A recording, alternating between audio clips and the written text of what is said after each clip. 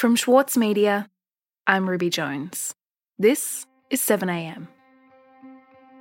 For decades, we've been warned about a crisis in Australia's aged care sector. There have been at least 18 major reports and inquiries into aged care since 1997. Successive governments have been missing in action. There have been stories, signs and whistleblowers.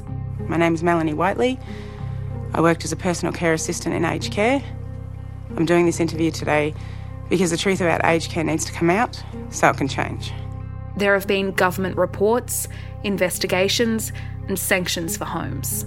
We begin tonight with a shocking case of alleged abuse in a Sydney aged care facility. A secret camera captures the moment an aged care worker repeatedly hits a dementia patient with a shoe at a home on Sydney's northern beaches. The elderly were routinely strapped to chairs for hours at a time.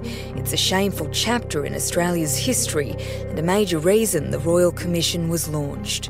Then, this year, coronavirus ripped through our aged care system. A further 5 residents have lost their lives to COVID-19 in the past 24 hours. As the number of cases linked to aged care nears 800. She'll bars and it'll be up to 2 hours before someone comes. It's shocking. Even though she's got coronavirus? Yeah, that's what I mean. They're just sort of just left there. Left in their room, you know, fend for yourself.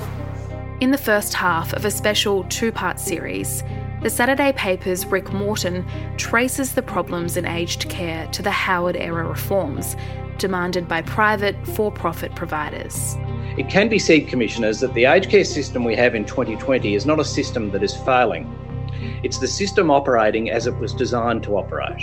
We should not be surprised at the results. This is part 1, the disaster we should have seen coming.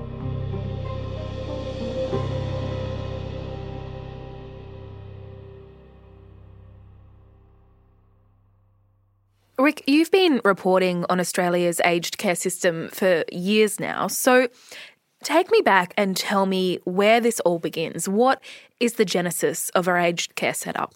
Its origins lie in the changes made under the Howard government in the late 1990s. And the person at the centre of this failed experiment is nursing home tycoon and Liberal Party donor Doug Moran.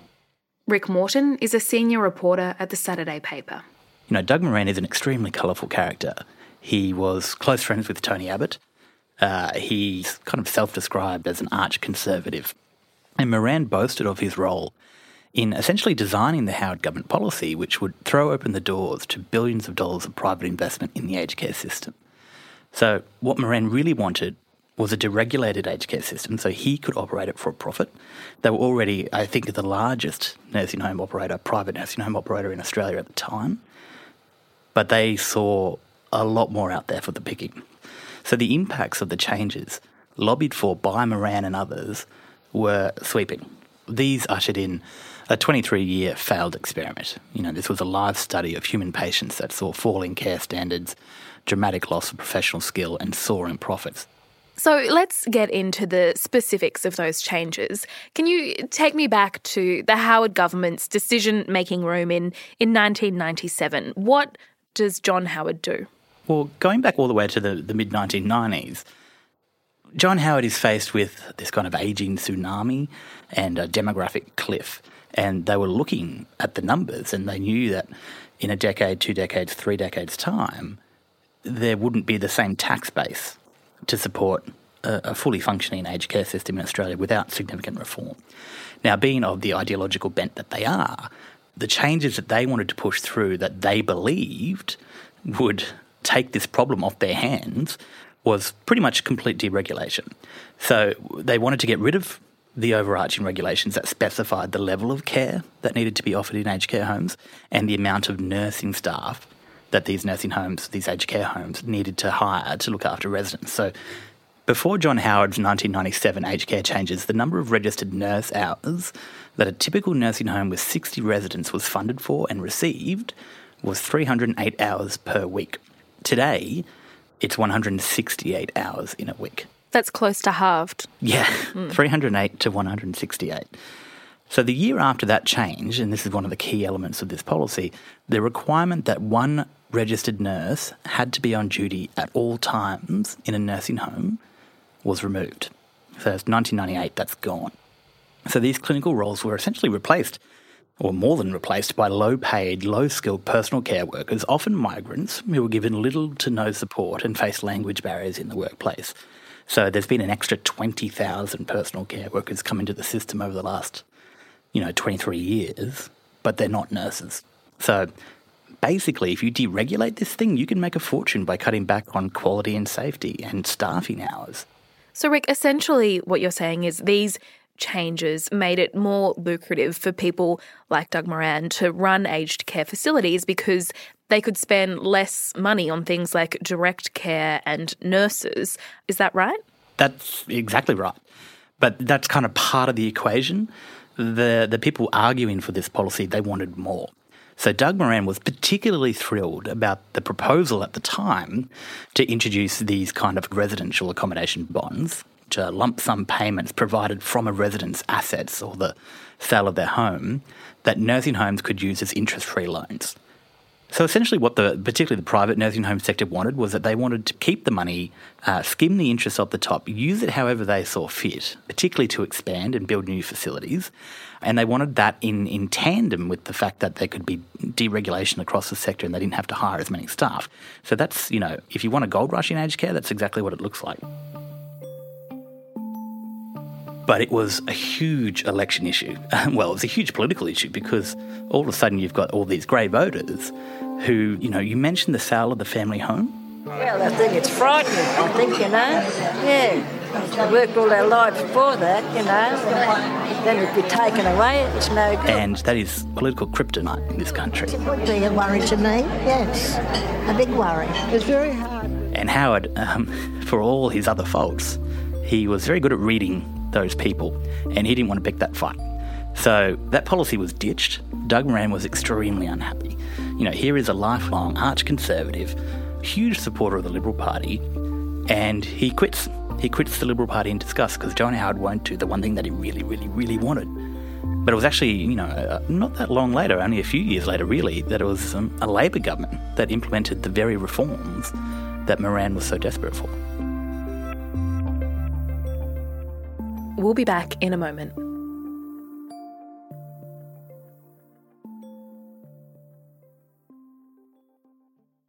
The Every Moment Matters campaign provides accurate, evidence-based information and advice about alcohol, pregnancy and breastfeeding. It has been created by the Foundation for Alcohol Research and Education and endorsed and funded by the Australian Government. Alcohol use during pregnancy can lead to fetal alcohol spectrum disorder, or FASD, a lifelong disability. So make the moment you start trying the moment to stop drinking. Visit everymomentmatters.org.au to find out more. For Sloane Crosley, writing about the loss of a friend may not have provided catharsis, but it did allow for the possibility of a better ending. Like you have this amazing meal that's this friendship, and then you have a really, really, really, really bad dessert with shards of glass in it. And then the book is those little chunks of chocolate that come with the bill. I'm Michael Williams. Join me for this week's episode of Read This as I talk to Sloane Crosley about her latest, Grief is for People. Listen wherever you get your podcasts. Rick, back in the 90s, John Howard deregulated the aged care system, which led to a boon for private operators, but they still wanted more. So tell me about what happened next. The next big change actually happened under the Gillard Labor government. I'm here today with Minister Butler to announce the government's new policy on the future of aged care. So things had ticked along kind of nicely, the nursing home sector, after Howard's reforms. Private providers were increasing their market share bit by bit every year. But it was the Labor reforms that delivered what Howard never could, these vast sums of free money to providers. You will be able to pay through a lump sum or a periodic payment or a combination of both, whatever you choose. So the bonds that Howard wanted but never delivered, under the Labor's 2012 reforms, they were renamed refundable accommodation deposits, or RADs, and residents could no longer negotiate their value. So the bonds were essentially based on the market value of property prices in whatever area the nursing home was in. Right, and these bonds are essentially payments that residents make to live in an aged care home, but these aged care companies can use the bonds to invest and earn interest on. Correct. So they can use that money pretty much however they want to fund new capital investments, to build new nursing homes, to refurbish the one that you're in. Whatever interest they've earned on that money, if they've invested it at the time, is theirs to keep. So the reason why bonds were such a critical part of the sector, particularly for the private providers like Doug Moran, was that it was essentially free money. So the money flowed. And the average value of accommodation bonds rose by about $100,000 from 2012 to $318,000 last year. That's the average value per person. I'm faced with the fact that I may have to pay a very substantial bond, a minimum of some $400,000, and it may be more. So over the same period, kind of in the past decade, the total pool of these bonds held by nursing home providers has more than doubled from $14.3 billion to more than $30 billion. $30 billion. For me to obtain funds like that, indeed, with most Australians of my age, they'd find that very difficult. What would it mean to you? Well, it would mean that my standard of living would drop again. Probably I could be forced to look for a Centrelink pension. So these funds, now this is where it gets really interesting for the government, these funds are guaranteed by the Commonwealth should those providers go bust and fall over. So essentially the system has created billions of dollars in interest-free loans. It's kind of a house of cards situation. It's kind of a pyramid scheme. So, Rick, what you're saying is the government is essentially subsidising the property investment strategies of aged care homes, which are originally funded by the bonds that the residents themselves put up. Bingo, you got it. So, there's no clearer indication of how lucrative these changes, Labor's 2012 reforms, were to the system than what happened either side of their legislated start date on July 1, 2014. So accommodation bonds, the sector knows they're coming. They begin legally on July 1, 2014. And just a couple of months before that, in April, the aged care provider Japara became the first in Australia to be listed on the Australian Stock Exchange. Japara Healthcare is a publicly listed company in Australia. We have 43 facilities throughout Australia. We employ... It almost immediately beat its own initial public offering price. Japara Healthcare recorded a net profit of $28.8 million for the financial year. And then you get Regis Healthcare, which is another mammoth operator. They list on the stock exchange in October.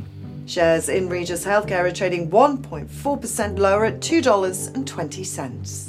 And then finally, all in the same year, in December, Estia Health debuted on the ASX. Aged care provider Estia Health has today released its first half profit numbers with net profit after tax. So by April 2015, the ASX is posting this material to its investment and finance newsletter, spruiking, and I'm quoting here, profit from ageing population. So the benefits, according to Richard Lai from StockRadar, who's writing for this ASX newsletter, include government inducements and major consolidation. So he was kind of right as well, because for-profit providers now represent 49% of all aged care operators. So that's the providers. And nowhere in the world do similar systems have as high a return on equity as in private Australian aged care operators. In fact, the top quarter of all private aged care companies in Australia have a return on equity that is almost 4 times higher than the best performers anywhere else in the world. So, Doug Moran is now dead, but this was the fulfilment of his dream, a highly lucrative for-profit model of aged care that benefits operators at the expense of the elderly. Okay, Rick, what does this privatised for-profit system that was put into motion by John Howard but accelerated by Labor mean for the elderly and for the care that they get? Well, it kind of means the attention was completely taken off them.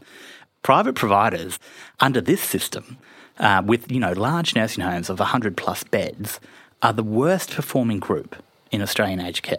Small facilities run by state governments, meanwhile, were consistently the best across a full range of quality indicators. So this is from research that was, commissioned by the Royal Commission from the University of Queensland. And it's quite damning. And we've got more research coming out for the Royal Commission again from the University of Wollongong from Professor Kathy Eager. who found that the average Australian nursing home resident receives just 180 minutes of care each day. So that ranks at the bottom of what is acceptable around the world, and in order to bring that from 180 minutes to between 242 and 264 minutes each day, which is considered good practice, not best practice, but good practice, would require an overall increase of 37.2% in total care staffing. And this is what I keep saying to people. It was always going to come undone.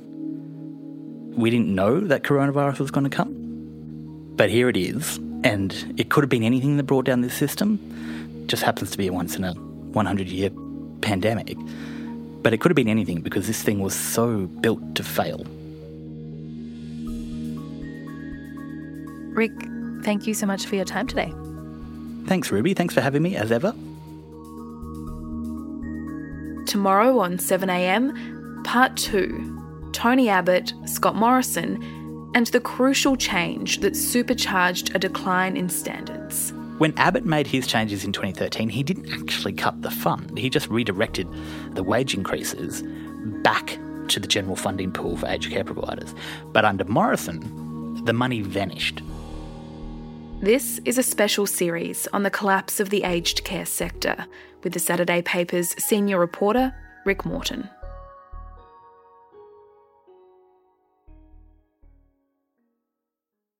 Sydney Dance Company explodes on stage with Momenta.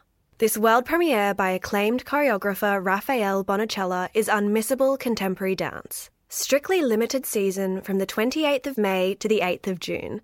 Book now at sydneydancecompany.com. Also in the news today, the Victorian Premier Daniel Andrews says the state's latest coronavirus numbers are cause for great optimism and positivity. There were 14 new cases confirmed in the state yesterday. Meanwhile, New South Wales recorded 2 new cases, as well as its first death from COVID-19 since August. And US President Donald Trump has said he'll nominate a woman to replace the late Supreme Court Justice Ruth Bader Ginsburg next week. Ruth Bader Ginsburg died on Friday, just weeks before the presidential election. Democrats in the US insist that the decision on her replacement should wait until after the vote. Trump's decision will affect the ideological balance of the 9-member court, which is crucial to its rulings on the most important issues in US law, including gun control, abortion, healthcare, and same-sex marriage. I'm Ruby Jones. This is 7am. See you tomorrow.